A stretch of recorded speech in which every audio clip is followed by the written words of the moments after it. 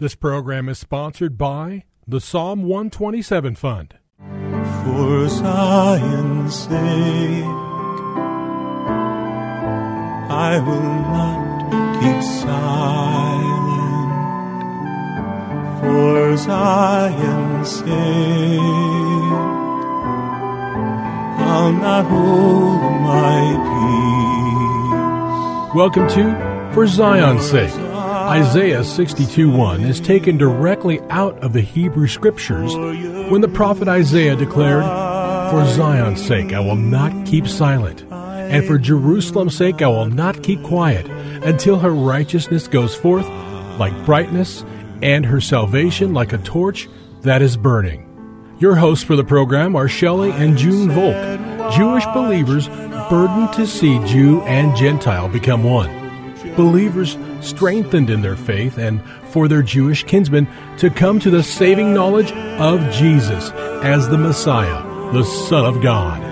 Bless the Lord and welcome to For Zion's Sake. Thank you for joining us. We're the Volks. My name is Shelley. And my name is June. Hi, everyone. It's good to be together, and if you've been with us earlier this week, you know we're speaking about the man Joseph of Arimathea, a very unique man mentioned once in each gospel, but nothing else is heard of him throughout the Scriptures. So we could read about him in Matthew 27, Mark 15, Luke 23, and today I'd like to read the portion of Scripture from John, beginning at verse 38 in John 19. After these things, Joseph of Arimathea, being a disciple of Jesus, but a secret one, for fear of the Jews, asked Pilate that he might take away the body of Jesus. And Pilate granted permission. He came therefore and took away his body. And Nicodemus came also, who had first come to him by night, bringing a mixture of myrrh and aloes, about 100 pounds weight. And they took the body of Jesus and bound it in linen wrappings with the spices, as is the burial custom of the Jews.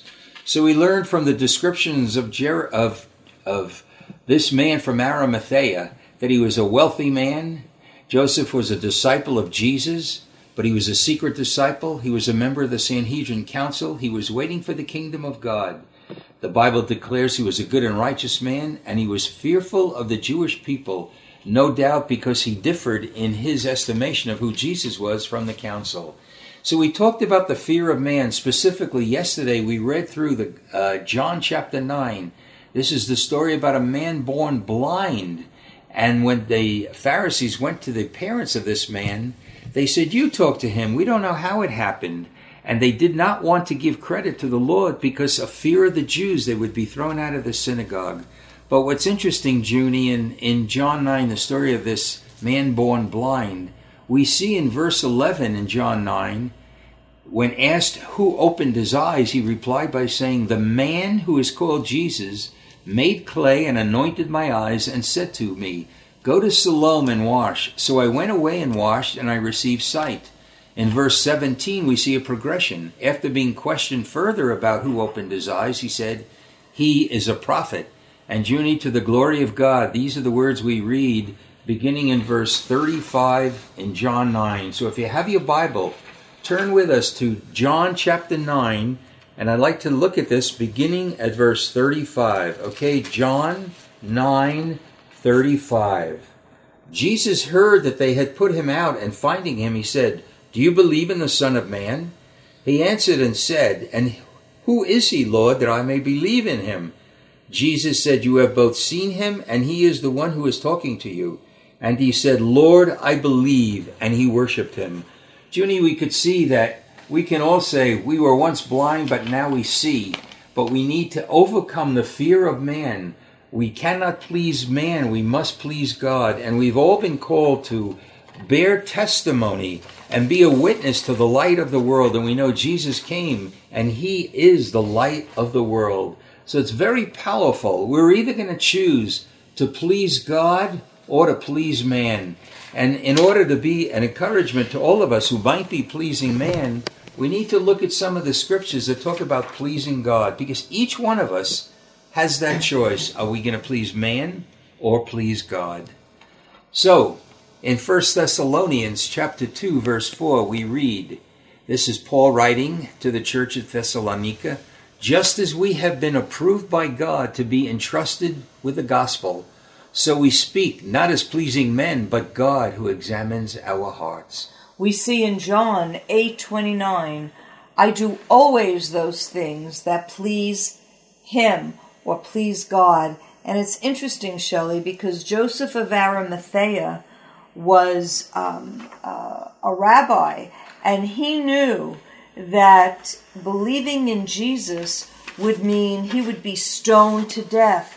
But he identified with the body of the Messiah, yes, Lord, in the worst condition. And that was really pleasing to God. And even today, the church in its condition, do we identify with the body of the Messiah, the body of Christ? Do we realize that God is at work in each one of us to transform us and to change us, that we might be pleasing in his sight? And it's very costly, isn't it, Shelley, to really please God, because many times man will not understand that. It's really true, and it's a situation that we all face. Sometimes standing up for God is going to be very costly, but that's what's pleasing to God. And too often we're hindered because we want to please man, or we're afraid of the rejection or the reprisals we will have by being a believer, and not just believing, but living for the purposes of God. So, also carrying on with the scriptures about pleasing God, we read in Hebrews chapter 11, verse 5, by faith Enoch was taken up so that he should not see death. He obtained the witness that before his being taken up, he was pleasing to God. You know, Junie, we could read this, we can pray about it, but this excites something. This should excite something in all of us. What a delight it is that we could be pleasing to God. We can delight his heart by us following him and loving him and being that witness that God is calling us all to be. And we see in Hebrews 11:5 that it was by faith. So really the heart of believing is really by faith. And faith is the substance of things hoped for. Yes, Lord. The evidence of things not seen. So many times we will be called to do something that we don't see or we don't understand.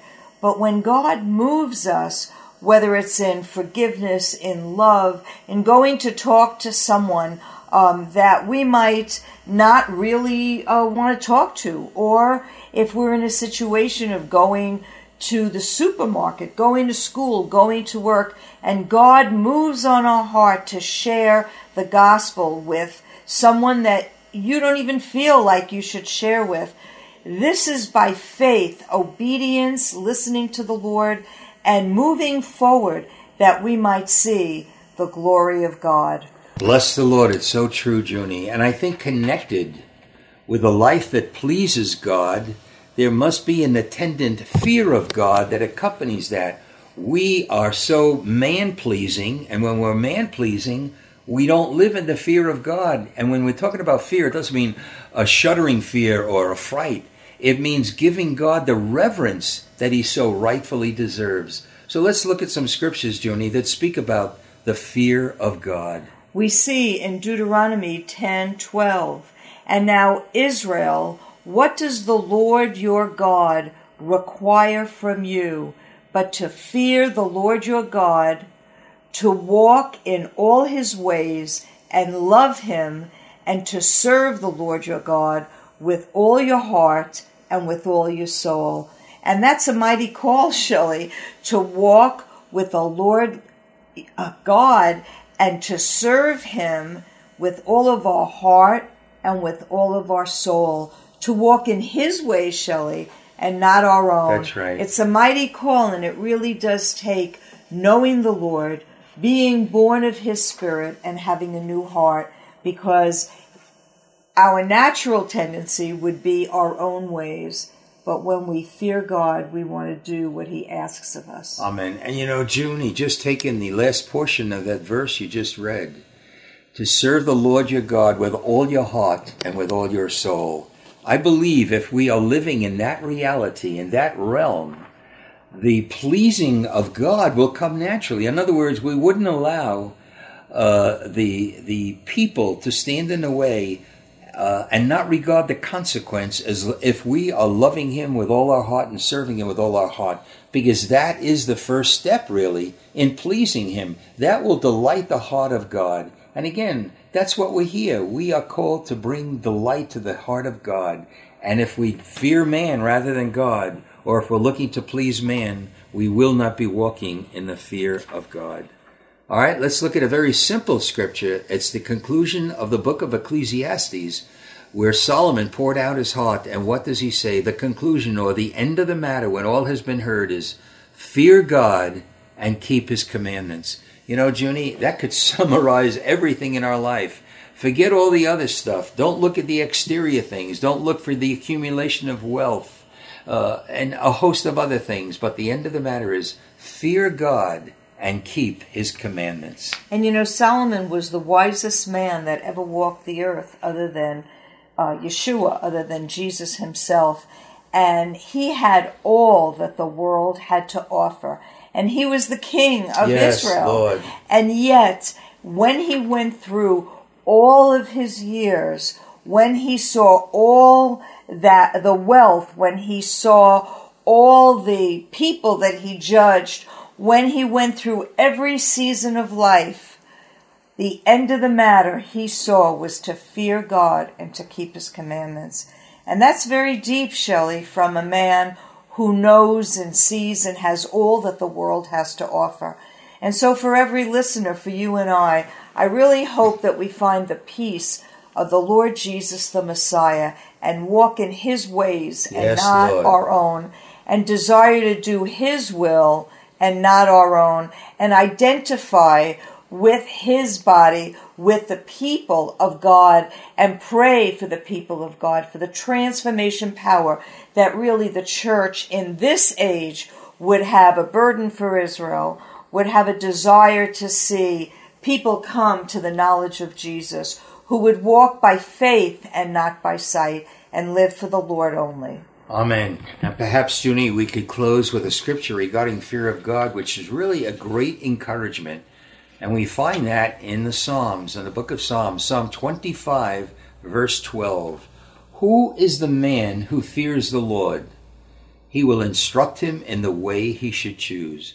Who among us, Junie, you and I are part of that, among us, who does not want to be led and instructed in the ways of God? Well, the way to come into that place is to live in the fear of the Lord. Fear him, revere him. He is worthy of such a lifestyle. And Joseph of Arimathea was such a man, because although he feared the Jews, he was guided and led by God and had the courage to go and identify with the body of Jesus and be one with him no matter what the cost. Hallelujah. May we all live Lord. in that way. Father, we thank you, Lord. Thank you, Lord. Thank you for the example of Joseph of Arimathea. Yes, Lord. And we pray for everyone who's listening to this program that they would not live in the fear of man, but live with the fear of God, and not be a man pleaser, but be a God pleaser, that we could each be a delight in his heart. We pray this in the holy name of Jesus.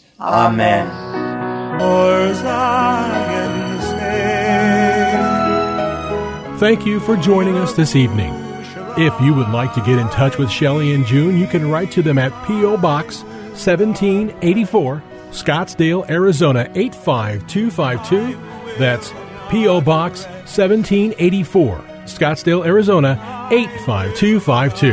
And you can also contact them on their website, ShelleyandJuneVolk.com. That's ShelleyandJuneVolk.com. Until next time, the Lord bless thee and keep thee.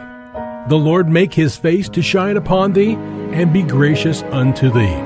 The Lord lift up his countenance upon thee and give thee peace. This program was sponsored by the Psalm 127 Fund.